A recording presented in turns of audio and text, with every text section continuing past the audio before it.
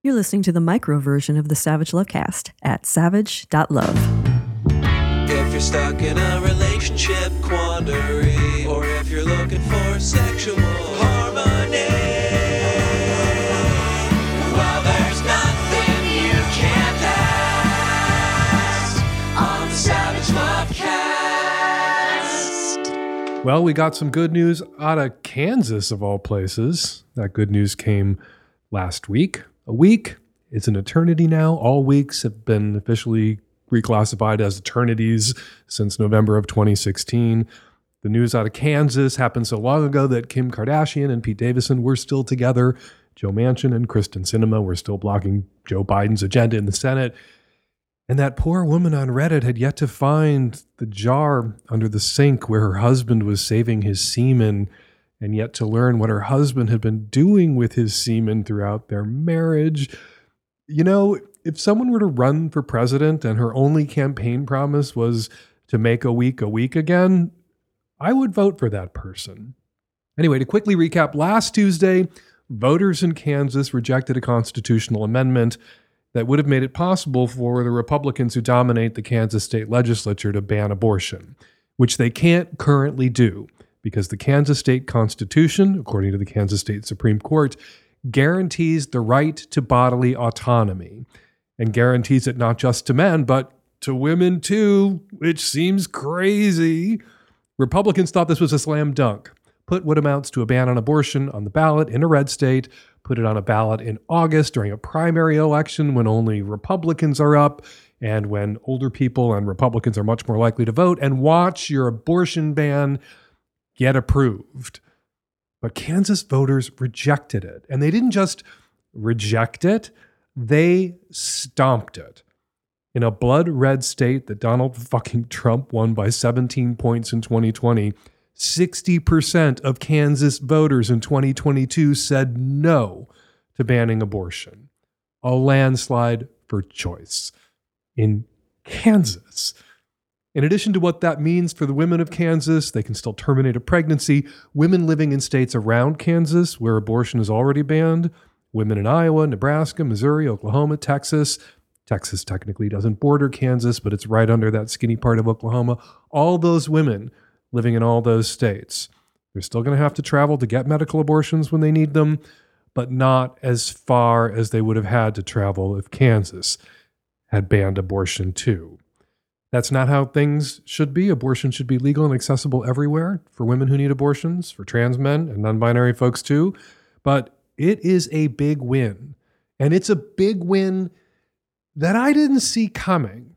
I got a little grief. I got a few emails from annoyed listeners and readers in Kansas who were upset that I hadn't even mentioned the upcoming vote in Kansas in the run-up to it. Plenty of time to pick apart How to Build a Sex Room on Netflix and not a word about abortion rights in Kansas. Well, I don't want to be defensive, but in my defense, I wasn't talking about it for the same reason Emily Bazelon says she wasn't talking about it on the Slate Political Gabfest. I mean, I confess I was very surprised by this vote. I had simply looked at the fact that there were twice as many registered Republicans in Kansas as Democrats and assumed that this measure would pass. I thought it was hopeless. I thought it was going to pass. I was wrong. All credit goes to the organizations and individuals on the ground in Kansas who achieved this victory without much support from the podcasters. The Kansas City Star has a great write-up on how they did it. Headline, Abortion Rights Advocates Won Big in Kansas. How did they do it? New York Times, LA Times also have big write-ups about how they did it. They're worth your time. Go read them. Lots of lessons in there for pro-choice activists all over the country. But yeah, I should have said something. I should have weighed in. My apologies to listeners in Kansas that I'm only weighing in on this now, which makes me think of something else I probably should have weighed in on by now already too. Birthing people, pregnant people, people who need abortions. The push by some on the left to use inclusive language, the well-intentioned push to use inclusive language when talking about abortion rights, which means, according to some people, avoiding, in reference to abortion, the word women. Michelle Goldberg was on Ezra Klein's podcast a few weeks ago. She was on my Sex and Politics podcast recently. But Michelle Goldberg said something on Ezra's show that really stuck with me. I mean, I can tell you that most women I know over 40 seethe at the word women being taken out of reproductive rights activism. I mean, I can't tell you how many conversations I have with people about this who are just so angry about it because it feels to them like feminism has become another place where cisgender women are supposed to defer.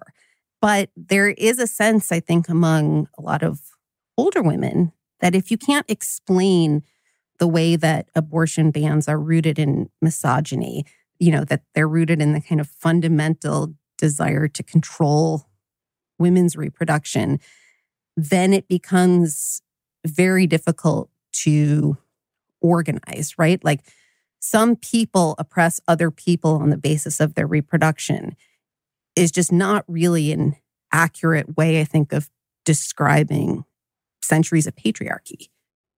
One of those women out there seething, one of those women over 40, Bette Midler, who got dragged all over Twitter for saying this a couple of weeks ago. Women of the world, we are being stripped of our rights over our bodies, our lives, and even our name.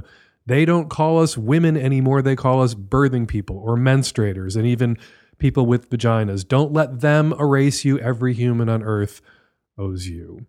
It's confusing who the theys are in Bette Midler's tweet. The people stripping women of their rights, of their bodily autonomy, are not the same people out there urging all of us to avoid using the word woman in reference to abortion rights. And they so urge us because not everyone who needs an abortion is a woman. The they stripping women of their rights, Republicans. The they calling women birthing people, not Republicans. I watched the ads that the group Kansans for Constitutional Freedom put out, the advertising campaign that racked up that 60-40 win on abortion rights in Kansas, and the word woman was all over them, not erased, centered. There's a lot of talk on the left about white women and how white women vote, and white women tend to vote Republican. Not all white women, but a majority of white women. And it seems to me, if there's a word or a way of putting something that causes white women, even lefty white women like Bette Midler, to seethe, maybe hammering away at that term or insisting that everyone use that term and only that term, maybe it's not good politics. I know some Republicans, women and otherwise, and the one thing every Republican I know has in common is that they are constantly scanning the horizon, searching for any excuse to vote Republican. Older women more likely to vote, older white women more likely to vote Republican. Seems to me, politically, at this moment, we don't want to hand them an excuse to vote Republican by insisting or even suggesting that using the term woman in reference to abortion is hateful. Now, we can and we should use inclusive language. I do. Actually, I just did. I say pregnant women all the time. I've done a lot of talking on the show about abortion for years, not just lately, but a lot more lately. A lot of intros on the subject of choice and abortion and Roe and Dobbs, a lot of guests on the show talking about abortion. I say pregnant women. I say women who need abortions. I talk about women's rights. I talk about mothers. Most women who get abortions are already mothers. But I don't just say women. I add once in a while, and other people who need abortions, trans men, non-binary, AFABs, agender folks. It's a conscious choice on my part. I did it, like I said, a couple of minutes ago in this intro. I was talking about the women of Kansas, the women living in nearby states, and then I said, quoting myself, abortion should be legal and accessible everywhere for women who need abortions and for trans men and non-binary folks. I think that's inclusive language. I'm pro-inclusion. I'm anti-distortion. And I think eliminating the word women, only using pregnant people, as a guest did on the Slate Political Gabfest last week, as reporters and hosts do on NPR constantly, doesn't include, it distorts. The people who are trying to ban abortion, They aren't after trans men or non-binary folks. They don't like trans men or non-binary folks or cis gays or immigrants or really anyone else who doesn't look just like them. The list of people the right doesn't like goes on, but they've been fighting abortion rights forever, since long before they found out what a trans man was or a non-binary AFAB was. The fight against reproductive choice has always been about controlling women. It's the misogyny, stupid. And they will be delighted. Republican assholes will be delighted if abortion bans also harm some of the trans men and non-binary folks that they just found out about. But women are the target, and we need to use language that makes that clear. And we can do it without being exclusionary. We can and we should include. We can't and we shouldn't do the right wing the favor of obscuring their motive. They aren't attacking people, pregnant or otherwise, when they attack reproductive freedom. They're attacking women. And I know that we on the left can keep the focus on the real targets of one discriminatory law or a long discriminatory campaign because we're already doing it. Voter suppression, removing polling places from minority areas, making it harder for Black people to vote, passing voter ID laws, and then making it harder for voters to get IDs. We have no problem talking about these laws, these efforts, these voter suppression campaigns as explicitly racist. The target African-American voters who overwhelmingly vote Democratic. But you know what? Some white people don't have IDs. Some white people live in areas where polling places have been yanked, shut down to prevent Black people from voting.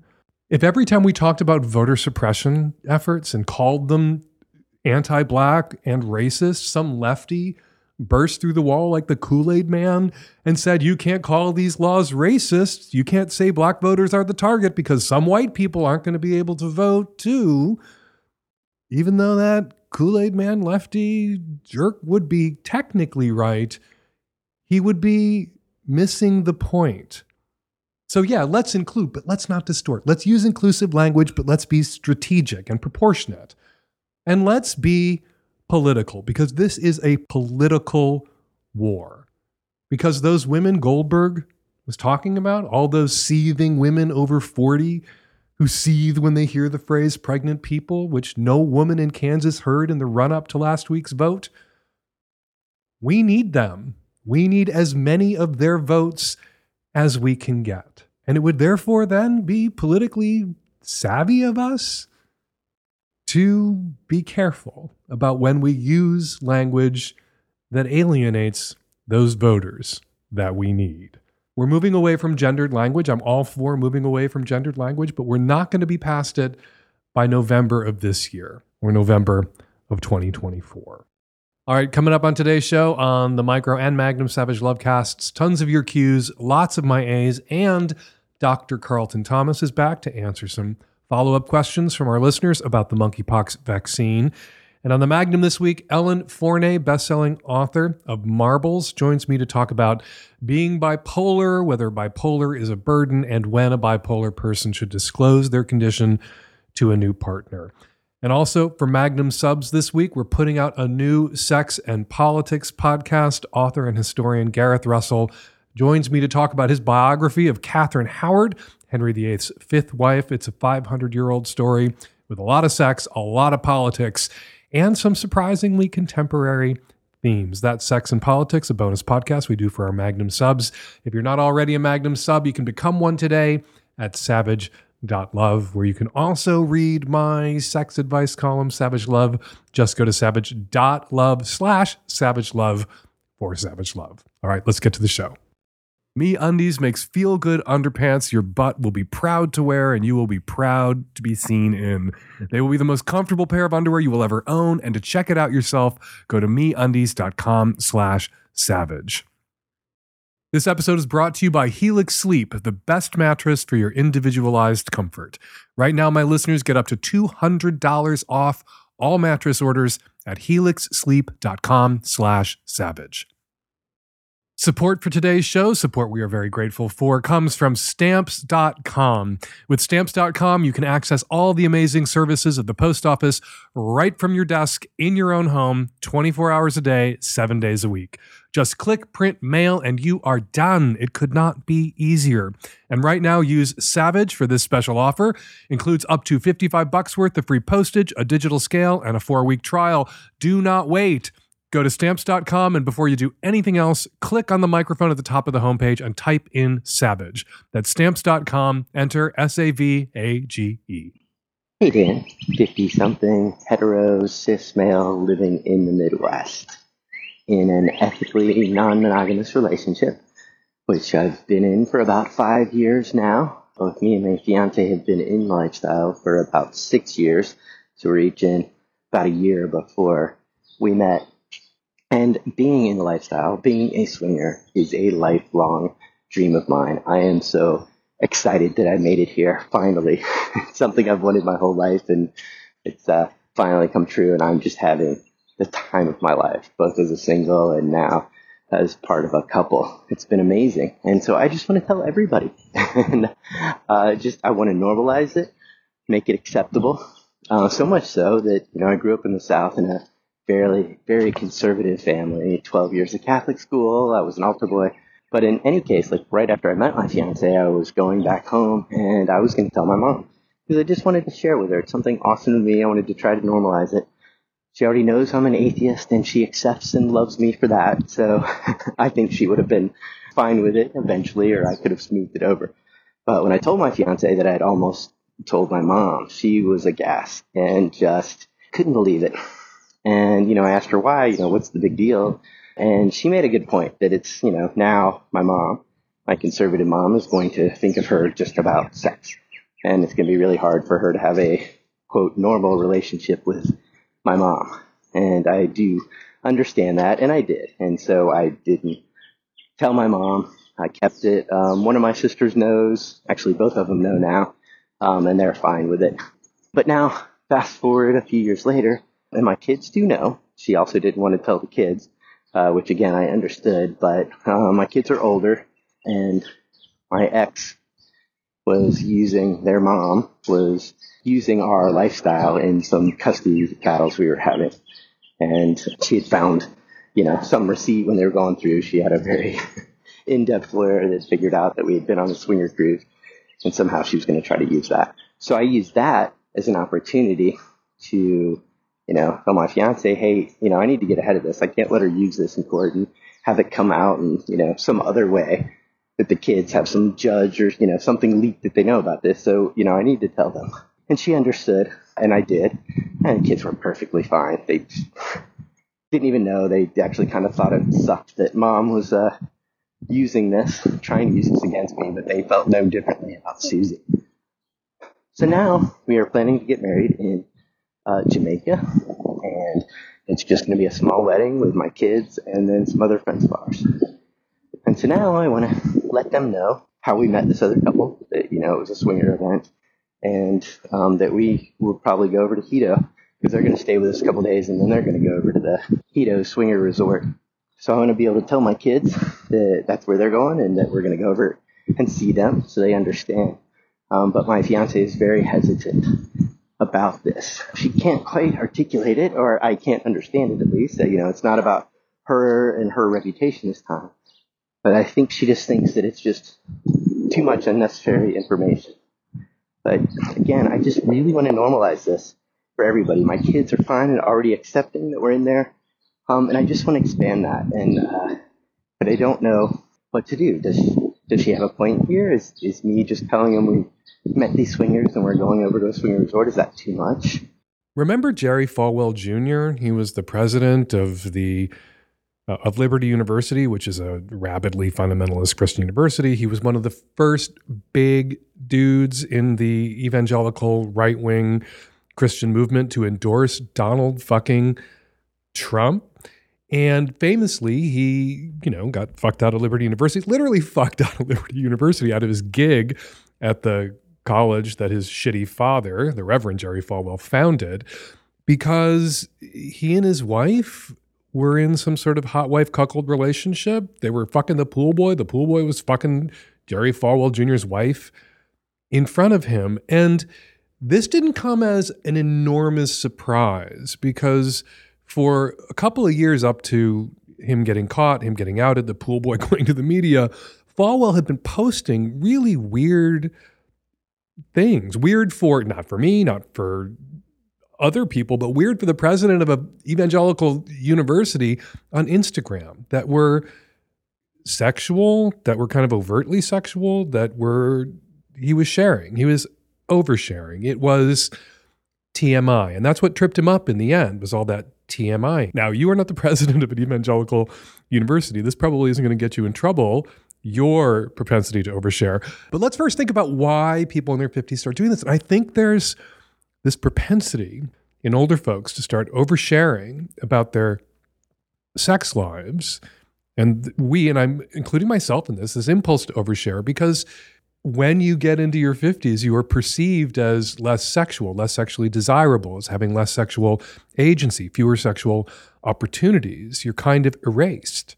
And there is this, raging against the dying of the lust desire to say, no, I'm still in this. I still have agency. I'm still desirable. I think that's what Jerry Falwell Jr. was doing. When you're in your 20s and 30s, people see you as sexual. They see you as desirable. They see you as in your sexual prime. You don't have to assert your desirability. You don't have to assert that you're getting it. 50s, 60s, 70s? Yeah, you kind of have to assert it. And people do. And that's what tripped Jerry Falwell Jr. up, that he was asserting that when he needed to shut the fuck up and not draw suspicion in the way that he did, and in a way that eventually exploded his life. Now, again, you are not the president of an evangelical university. This probably won't get you in trouble at work. You won't lose your job, your position, your racket, right? The grift that you were engaged in for 30 fucking years like Jerry Falwell Jr. But you're going to fuck up your relationship with your fiance. You're going to normalize your way right out of this relationship if you can't listen to your fiance who is telling you to shut the fuck up. She doesn't want this shared. And I feel a little hypocritical because, Terry and I are out of being non-monogamous, monogamish, and now polyamorous. But we did that together. I didn't run and tell my mom something that Terry wasn't comfortable with my mom knowing about us, right? You can't impose this unilaterally on your wife-to-be. If she wishes to be perceived as socially monogamous in relationships with, your parents, or I guess it's too late, that ship has sailed, with your kids, that's her right. And you have to respect her comfort level. And dude, what are you thinking? There's a couple coming to your wedding and you want to tell your kids, oh, by the way, we're going to be fucking them later after you guys fly home to your mom. We're going to this swingers route. We're going to fuck. Why would you tell them that? Your kids, your parents, you run them on a need to know basis. They need to know the outline. They don't need to know the itinerary. They don't need to know who you're about to fuck. They know that you're not monogamous. You don't have to worry about that being leveraged against you in court, or one of your kids getting the impression that, your wife's being a little too friendly with some dude, and then she's worried that your wife is cheating on you, and that's a secret that she has to keep, protect you from, to save your second marriage. They know the outline. That's all they need to know. And it's all your wife-to-be is comfortable with them knowing. You normalize being gay by being out, right? You normalize poly, open, non-monogamous relationships by being out about them. And more people in open relationships are out about them. More and more straight people. It used to be that most straight people didn't know they knew anyone who was in an open relationship. They only heard about their friends who had three-ways or had open relationships when they got divorced. And so there was this association between openness or three-ways or swinging, and that's going to be the end. That's going to destroy everything, because straight people only found out that their straight friends had had a three-way when their straight friends were in court getting a divorce. Less common today. The burden isn't entirely on your shoulders. More and more straight couples are out, and the important people for you to be out to, peers, not your fucking kids, not necessarily your fucking mother, your peers.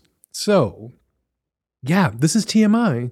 Your kids don't need to know who you're fucking, when you're fucking them. That isn't normalizing openness or non-monogamy. That's oversharing. And that's, I'm sorry, just kind of being a creep. Everyone in my life, my family members, know that I'm gay. And they know that Terry and I are in an open relationship. I don't ring up my aunt when we're about to have a four-way, which we're not doing right now because of Monkey Box, and let her know to normalize gay and open. She knows and is fine with it. So shut the fuck up. Shut the fuck up. Don't brag to your kids. You are a man in his 50s. You're sexually desirable. You have an awesome, wonderful sex life with your fiance. We all believe you. We see you. I see you. Leave your kids the fuck out of it. And mazel tov from me and Nancy on your wedding. Hi, Dan and Nancy and the youth. I was just wondering, is it a thing for quote-unquote straight females to be attracted to gay porn or gay portrayal of relationships? I'm not sure why I'm so into it. Men, or women, regardless. There's just something about it that is so sexy. I didn't know anyone still had a hang up about this. I remember this question coming up constantly 3 decades ago when I started writing Savage Love, my advice column.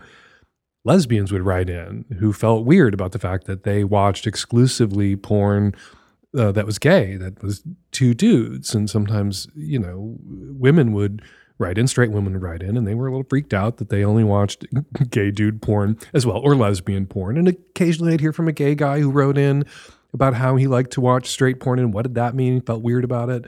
You know who I never heard from? Straight guys who had any conflict about watching acres of lesbian porn. And it's obvious why a straight guy might like lesbian porn. There's 2 of what he wants, and there is that kind of straight guy's subconscious narrative or conscious narrative that what those 2 really want and really need and really lack right now is a dick. And so I can walk into that scene in my imagination and be the missing piece, literally, and be welcomed and complete the picture. But straight guys don't have any conflict about that. You shouldn't have any conflict about this. You like what you like. This speaks to some part of your erotic subconscious. I think it's easy to flip whatever it is this is speaking to you in your erotic subconscious into your erotic consciousness. There's something about non-heterosexual sex that even as a heterosexual person arouses you. Maybe it's seeing the 2 dicks. Maybe it's seeing a guy get from another guy what you usually get from another guy.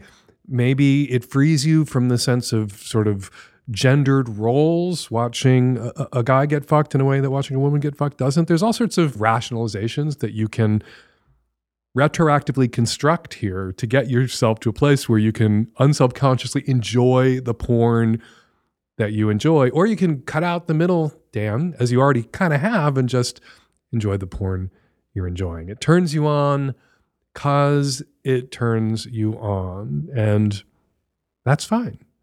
Tap into your inner straight guy and just feel entitled to the porn that turns you on for reasons. And I think it's really interesting that I used to get this question all the time from gay guys and lesbians and straight women, never from straight guys. And I almost never get this question anymore.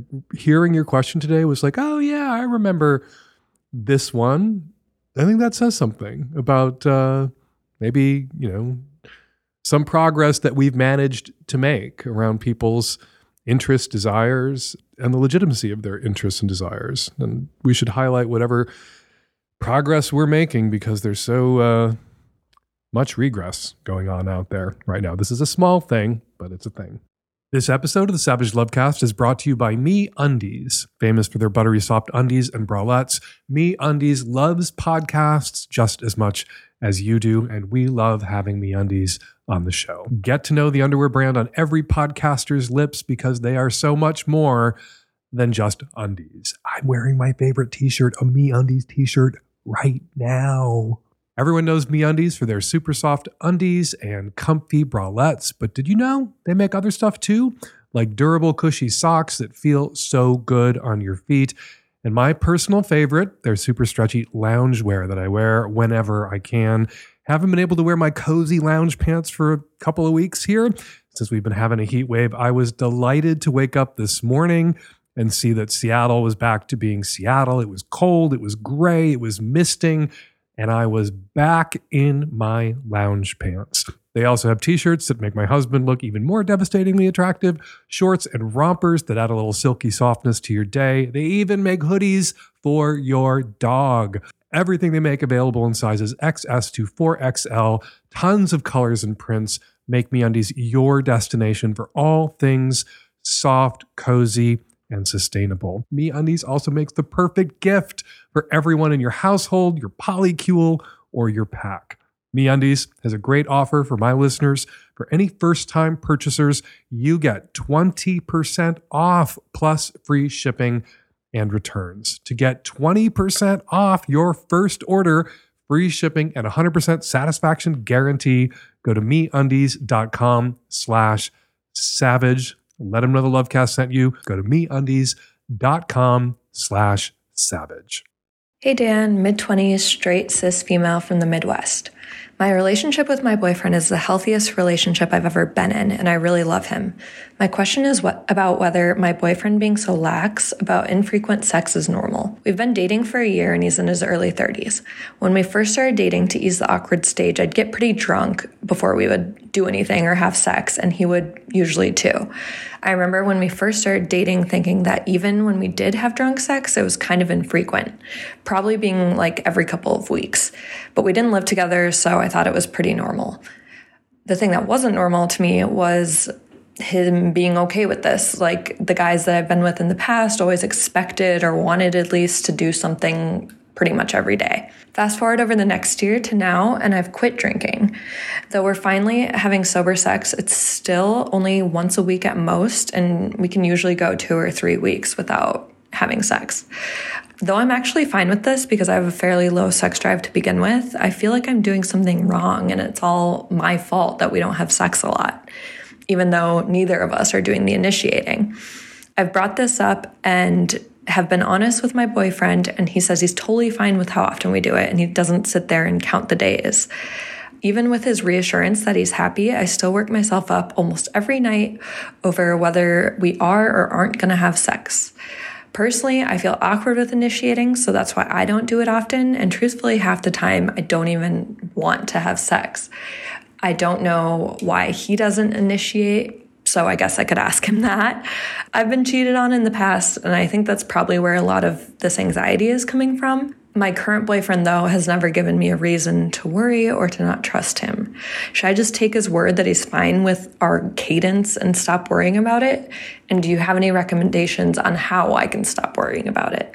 So you were in relationships in the past where there was an imbalance in libido, where your previous boyfriends wanted sex more often than you did, and I assume attempted to initiate regularly, and you had to shut them down. And that can be awkward and awful. That can also be a bit of a power trip. Do you miss that at all? I would, if I was going to dig deep with you, ask you to think about that question. Was there something about your past relationships where they wanted it daily and you wanted it once a week and you shut them down all the time? And it doesn't sound like you took any sadistic joy in that, or really that dynamic wasn't pleasing to you, but maybe on some level you kind of missed the affirmation that came packaged with that boyfriend who wanted it from you more often than you wanted it. And now you're with somebody who only wants it as often as you do, and you miss being desired as intensely as your past boyfriends desired you, even if you didn't want to go through with having sex with them as often as they wanted to have sex with you. If none of that is going on, and like I said, I didn't really pick that up in your tone or your voice or anything that you said, if none of that is going on, take the yes for an answer. Yahtzee, you found a guy who wants sex about as often as you want sex and is fine with being the initiator, and you need to stop stressing yourself out going to bed every night about whether or not sex is going to happen. That seems like it may be an anxiety that's lingering in your psyche because you were in relationships before where every night when you went to bed with your past boyfriends, there was a chance that they were going to initiate sex, or a likelihood that they were. And maybe you hated having to shut it down. Maybe, it led to a lot of conflict and fights and feelings of inadequacy. And there's just this anxiousness that took root in you around bed/sex time. And what you have to do now is just believe the man that you're with now when he tells you that once a week or if it doesn't happen for 3 weeks, he's fine, and let go of the anxiety. And you'll have an easier time letting go of that anxiety about past boyfriends and what bedtime meant if you wrap it around their necks and, add cement shoes and throw them in the river. That anxiety isn't about your current boyfriend. That anxiety is about the boyfriends who are now out of your life. But, sometimes you want to be invited to parties you'd rather not go to, but you want the invitation, you want to be wanted as a guest. And that can happen with sex too. Sometimes you want to be wanted even if you don't want to do it, but you want to feel desired. And if that's the problem here, maybe you and your boyfriend can identify that and figure out a way to thread that through your relationship without it always having to be sexual or resulting in sexual activity. Just some affirmation from him that he does desire you. And boy, when you two fuck on Saturday morning or fuck in a couple of weeks, it's going to be awesome. Get that affirmation. It might help even if it isn't the problem. We just had a heat wave here in Seattle, and boy, was I glad that we also had here in Seattle in our house our Helix mattress with their cooling technology to lay our sweaty bodies down on. It made all the difference for me and Terry. Helix Sleep is a premium mattress brand that provides tailored mattresses based on your unique sleep preferences. The Helix lineup includes 14 unique mattresses, including a collection of luxury models, a mattress for big and tall sleepers, and even a mattress made just for kids. So, how will you know which Helix mattress is the right one for you and your body? Take the Helix Sleep Quiz and find your perfect mattress in under 2 minutes. Then, your personalized mattress is shipped right to your door, free of charge, and they offer a 100-night risk-free trial. Try out your new Helix mattress to see how your body adjusts. And if you decide it's not the best fit, you're welcome to return it for a full refund. Everyone sleeps differently. That's why Helix has several different mattress models to choose from, each designed for specific sleep positions and feel preferences. We got at our place a midnight luxe model with medium firmness because we tend to move around a lot at night. And again, Helix has mattresses with cooling technology that helps your body regulate your temperature, whatever the season. So Helix right now, during this heat wave we just had, a godsend. Not only is the mattress the best I've ever slept on, but the setup was fast and easy. Helix mattresses delivered in a box straight to your door for free. Plus, Helix mattresses are American made and come with a 10 or 15-year warranty, depending on the model. And remember, you get to try it out for 100 nights, risk-free. If you don't love it, but I kind of think you will, but if you don't, for some reason, they will pick it up and give you a full refund. And right now, Helix is offering up to $200 off all mattress orders and 2 free pillows to Savage Lovecast listeners. Go to helixsleep.com/savage. Get with Helix like we got with Helix, because with Helix, better sleep and cooler sleep starts now. Hi, Dana and all. I'm calling from Georgia with a question about actually my relationship with my best friend. The situation is that we've been friends for, I don't know, like almost 30 years. Very close, solid relationship.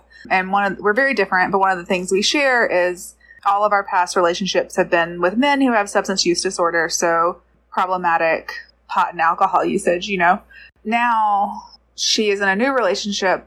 She got divorced in February. The weekend she got divorced, she went out to have some fun with a girlfriend. They went out of town. She had a one-night stand, hooked up with a guy, caught feelings. They both caught feelings for each other. And now, fast forward here in July, they're still together.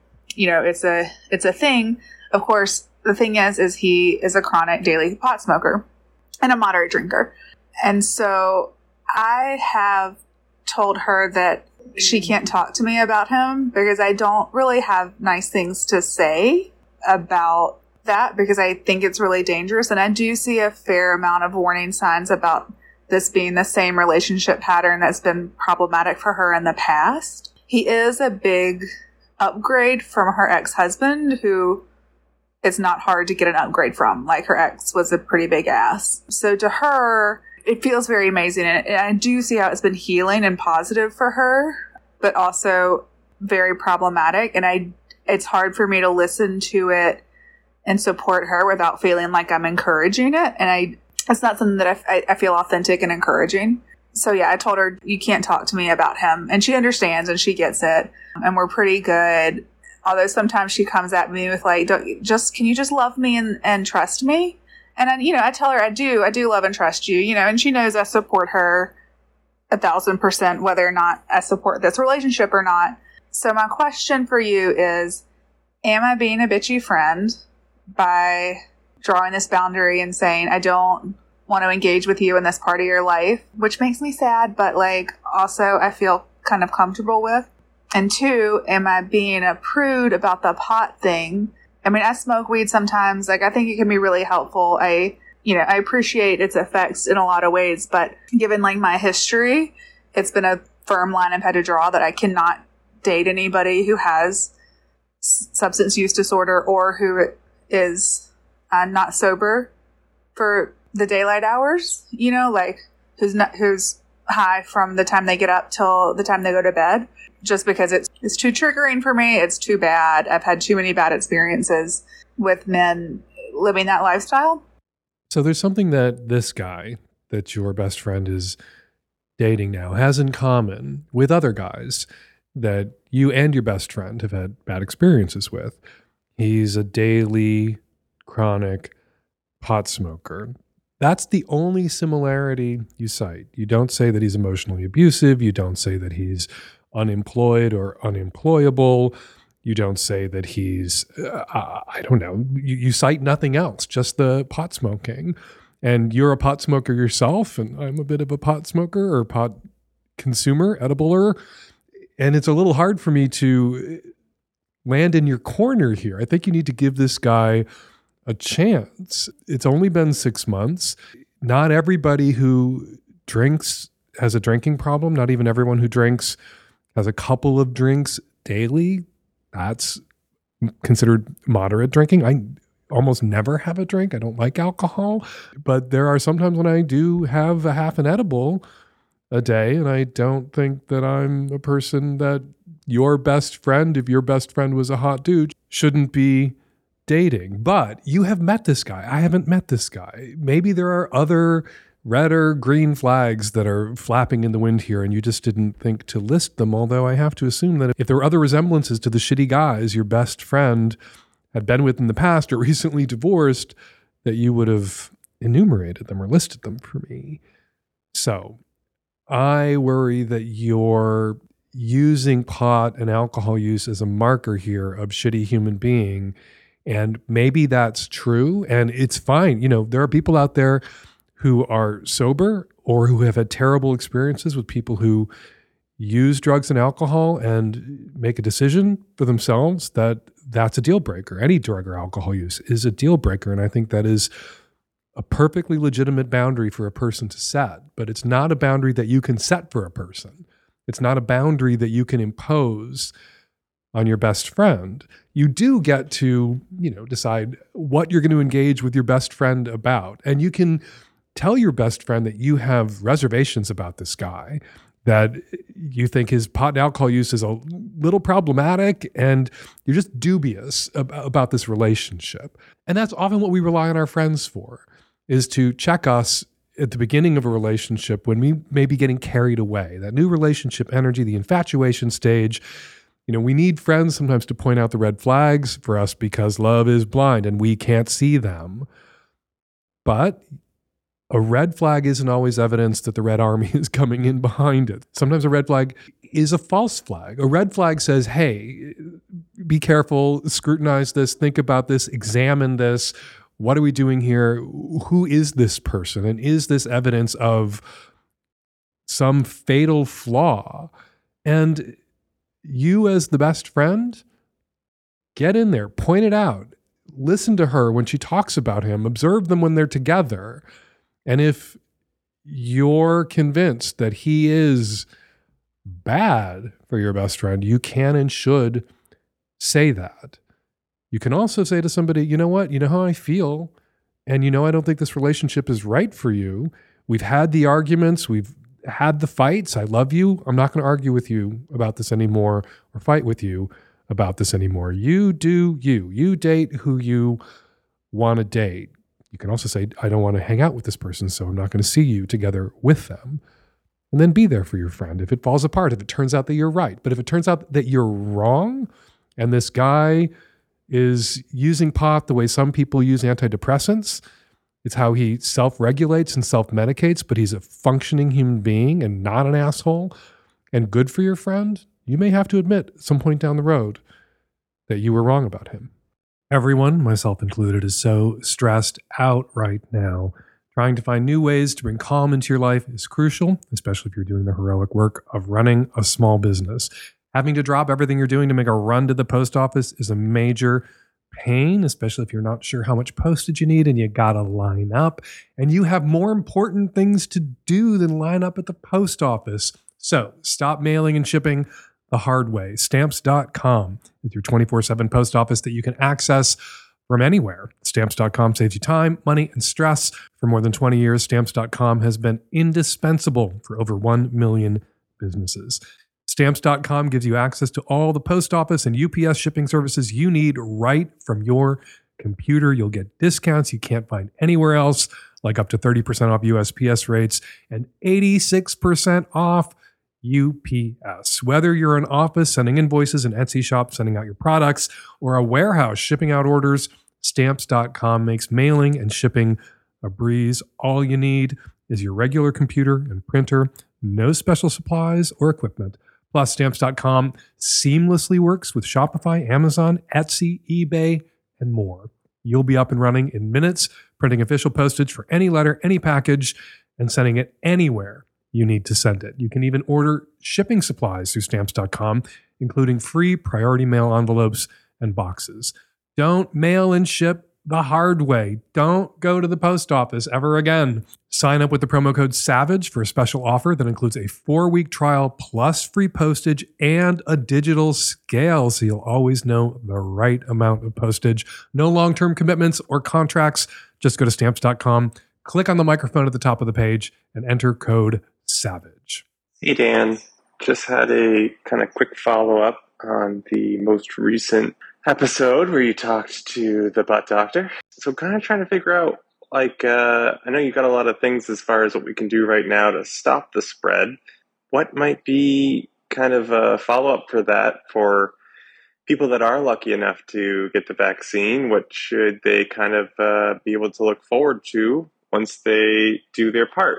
I feel like there's been some confusion about how protected you are off of one shot versus the 2-shot regimen. And would just love to kind of know a little bit more from someone that is more sex positive as opposed to some of the stuff out there that basically just says abstinence only forever is the way to go. So just curious to kind of see if there's something that we can look forward to maybe in the future. I know right now it's not looking so great, but I know that after all this time with COVID and having to cut back and just being worried in general, it started to kind of feel nice to be a little more flexible in what we were doing as a community, and just would be nice to have something to look forward to again, as opposed to constant depression and things just kind of getting worse.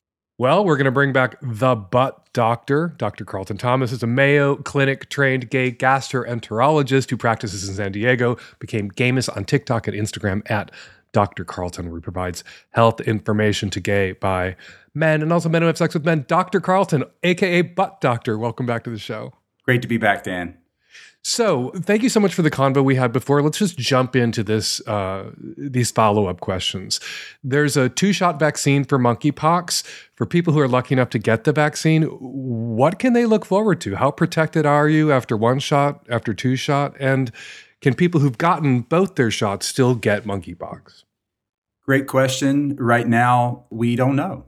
To be honest, there's not a whole lot of data out there in this current situation to prove anything. With all the thousands of men who've been infected and thousands of men who've been immunized, we don't know where antibody levels are on anybody. There are older studies that we're basing things off of, though.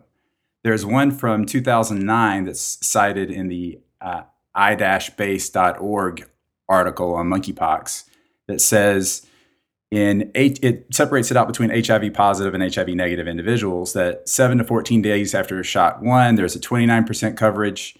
28 days after shot one, there is a 67% coverage for HIV positive folks and 83% for HIV negative. Now, granted, this is an old study from 2009. Who knows how well those people were controlled on their HIV? Who knows? Well, what does coverage mean?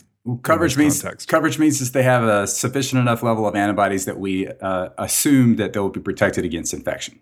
So gay men who are out there getting the vaccine shouldn't be telling themselves, hey, I got the vaccine. Let's go back to the sex party right now. Right. It takes some time, takes some weeks to get up to, and you're not at a fully protected level. It's not 100% immune. Nothing is 100%. There's no vaccine that is 100%. So now, again, you said shot one, shot two. This is technically guided by the FDA as a 2-shot series.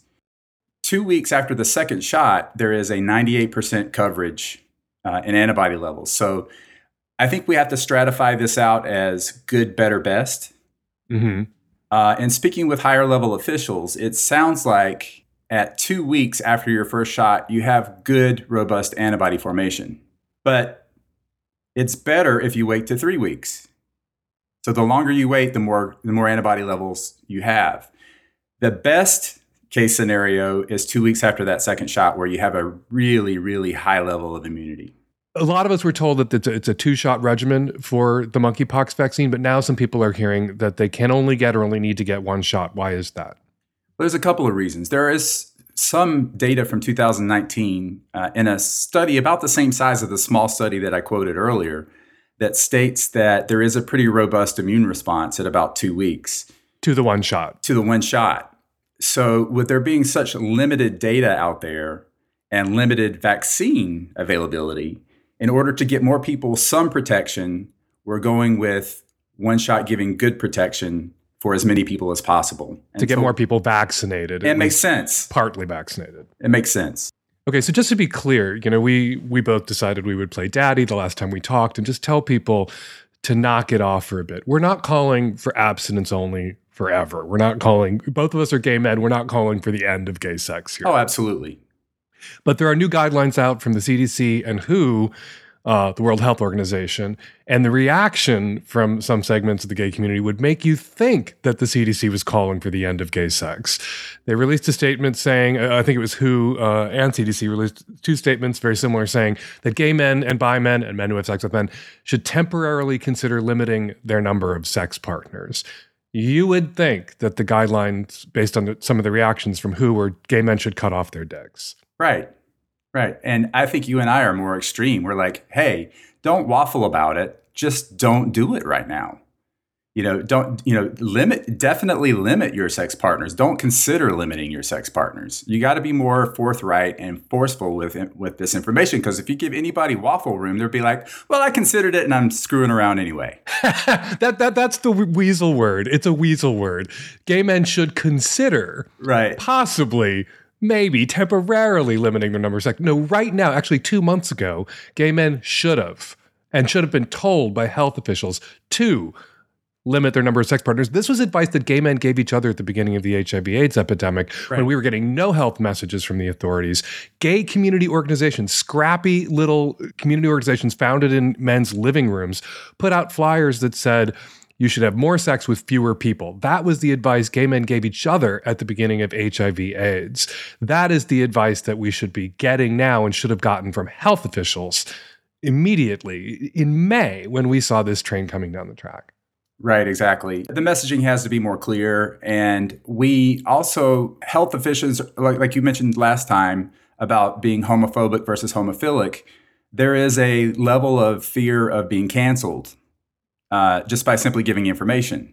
But, we have to own certain things in our community. I mean, you and I are the most sex positive people out there, I think, when it comes to the internet. But even we recognize that right now we need to own what is happening and we need to take steps to prevent further damage in the community. Vaccination, waiting for that vaccine to kick in, and being responsible during that period of time to make sure we minimize any sort of infections.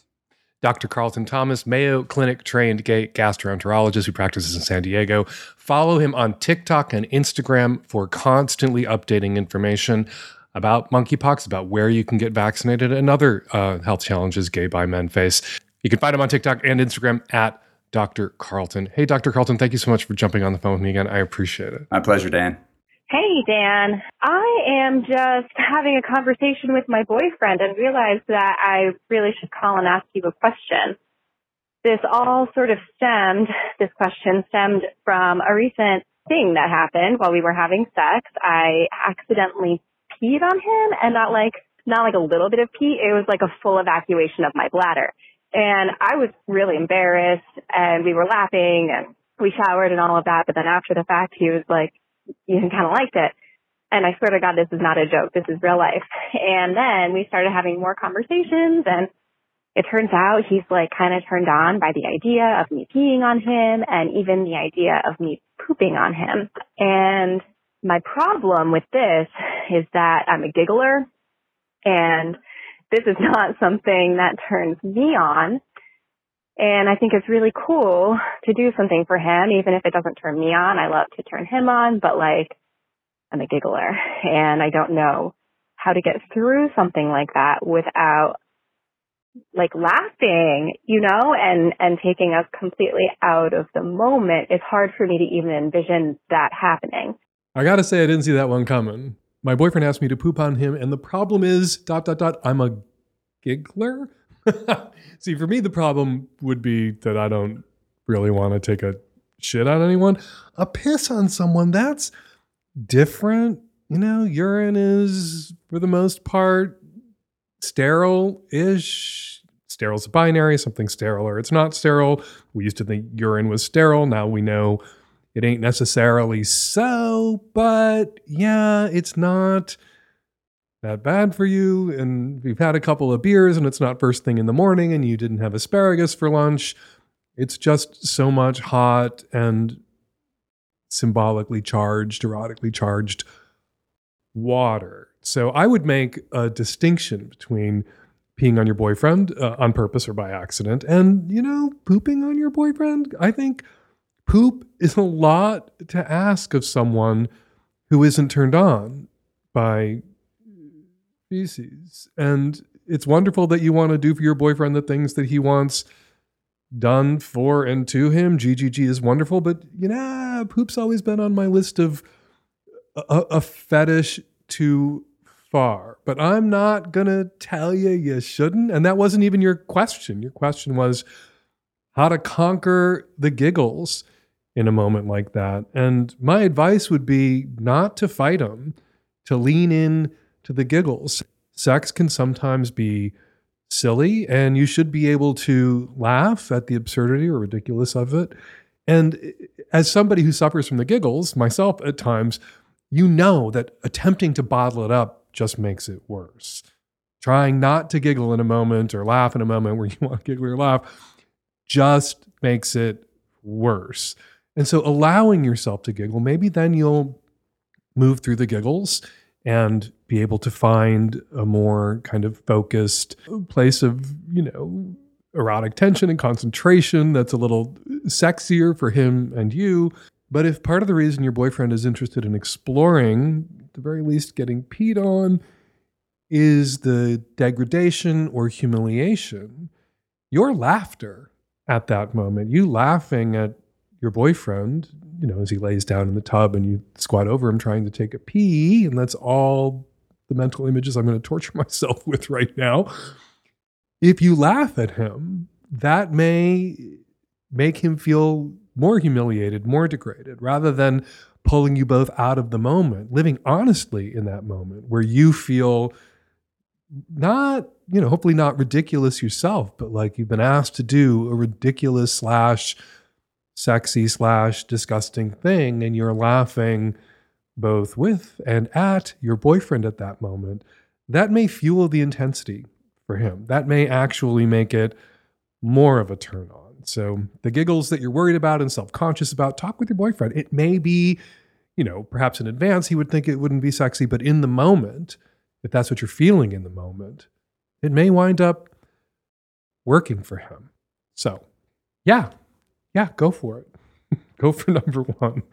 I'm sort of poop phobic myself. I would urge you not to go for number two, but if you do go for number two, I'm not going to knock the turd out of your hands. Just, don't call with an update if you wind up giving him everything he asked for. All right, before we get to this week's listener response calls, let's read some listener tweets. Juji Mimi Mama tweets, the childless woman in episode 822 whose boyfriend has a kid needs to consider her legal rights. Even if they form a family unit, she has no legal parental rights without adoption. If he dies, she could lose the child she thought was hers. Hashtag Savage Lovecast. That is great advice. Second and third parent adoptions are expensive, but they're a really good idea. We don't like to think about them when we're in a relationship, a new relationship, a newly committed relationship, when there are kids involved, because you'll only ever really need to exercise your rights as a legal parent if the relationship should end or if there's a death, and no one wants to think about that. But we should, especially when kids who depend on us are involved. Ona Nelson tweets, potential hookup asks about STIs, green flag. Asks about STIs and abortion, major green flag. Asks only about abortion, red flag. Sounds like that caller is more scared of child support payments than maternal mortality, and he'll complain the condom isn't comfy. Hashtag Savage Lovecast. I think child support payments are a perfectly reasonable thing for men to be scared of. If there were better enforcement, if fewer guys got away with being deadbeat dads, maybe more men would be afraid of them and more likely then not to complain about the condom not being comfy. And finally, Gia Rose tweets at Fake Dan Savage, I wish you would get on at TikTok_US because there's a whole lot of bad dudes on there giving horrible relationship advice. Well, there have always been bad dudes out there giving terrible relationship advice. Billy fucking Graham has been writing a syndicated advice column for longer than the printing press has existed. But rest assured, I am about to get on TikTok literally any day now. The tech-savvy at-risk youth have been pushing me to get on TikTok, but it was your tweet, Gia Rose, that pushed me over the top. I mean, wherever there are bad dudes giving shitty relationship advice, I need to be there. All right, if you want me to read your tweet on an upcoming episode of the Savage Lovecast, be sure to include the hashtag Savage Lovecast. And a big thank you to everyone who tweeted or posted to your other social media, including your TikToks about the Lovecast this week. We really appreciate it. And now, listener response calls. This is a response to the caller in episode 823 that was looking for some advice on starting anal. Dan, I've been listening to you and reading your columns for many years, and I don't think that I have ever heard you give the advice to, instead of bending over, to lie on your back. So the way I think about it is that, you're trying to shove a hard stick into a curved pole. And if you're lying down, it's a lot more accommodating. I used to be somebody who absolutely hated anal and I would refuse it. But once we started this way, I have the greatest orgasms of my entire life. There's plenty of room to, in this position to, get a vibrator and have some fun. So yeah, maybe try giving it a go on your back. Hey, Dan, Nancy, and the tech-savvy at-risk youth. This call is in response to the gay man who had sex with the pre-op trans man and now wants to have sex with a woman. I'm a cis woman who has sex with both women and men, including bi men. And while I really respect the caller's discomfort in disclosing that he's gay, him having sex with a woman does have different implications for her in terms of risk. As you've mentioned many times, Dan, monkeypox is being spread primarily between men who have sex with men. And as another example, even though it might be an archaic rule, in the past, I've had to hold off on donating blood while dating bi men. So while I think the caller doesn't need to disclose that he's only been with men, please consider maybe identifying yourself as bi for this encounter, which sounds accurate in terms of your attraction, just so that your partner understands the scope of your sexual activity and can consent. Hey Dan, bi-trans guy here, calling in response to the older gay gentleman from episode 823 who wants to have penetrative sex with his trans partner, but is having some difficulties. I have two possible ideas for him. First, maybe try performing penetrative vaginal sex on your partner with a toy while touching yourself, or having your partner touch or use a toy on you, or take turns doing this. Second, if your partner would be willing, have him ride your dick with you on the bottom. Let him take the lead as far as foreplay, getting you worked up, etc., and once you're hard, he gets on your dick. Another variation on this could be him riding you, but with you blindfolded first. With a blindfold, when it comes time to the actual penetration, it may help you to be less in your head and to just focus on the pleasurable sensations of the moment. Good luck and have fun. You guys can do this. And we're going to leave it there. Got a question for next week's Lovecast or something to say about something I said on this week's Lovecast? You can use the voice memo app on your phone to record your question or your comment and email it to us at voicemail@savagelovecast.com. You can also call us and leave us a message at 206-302-2064. It's been a busy year for the tech-savvy at-risk youth. They got on Twitter. You can follow them at Lovecast, TSARY. They also set up my new website, savage.love, home for all things Dan Savage, Savage Lovecast, and Savage Love. You can listen to new episodes of the Lovecast at savage.love and subscribe to the Magnum Lovecast and gift subscriptions to the Magnum Lovecast. The site is also home of my column, Savage Love, and there's merch at savage.love too. I'm currently sipping tea from my GGG mug as I record this. Head on over to savage.love, check it all out. And while you're on the internet, also head on over to humpfilmfest.com/submit for everything you need to know about getting your short porn film 5 minutes or less. Doesn't have to be graphic, doesn't have to be pornographic, can also be erotica. Just has to be 5 minutes or less. Everything you need to know about getting your film into the Hump Film Festival at humpfilmfest.com/submit. Follow me on Twitter at FakeDanSavage. Follow Ellen Forney on Twitter at Ellen_Forney, Forney. And of course, follow the Tech Savvy At-Risk Youth on Twitter at Lovecast, TSARY. The Savage Lovecast is produced every week by Nancy Hartunian and me and the Tech Savvy At-Risk Youth and Nancy. And I'll be back at you next week with an installment of the Savage Lovecast. Thank you so much for downloading.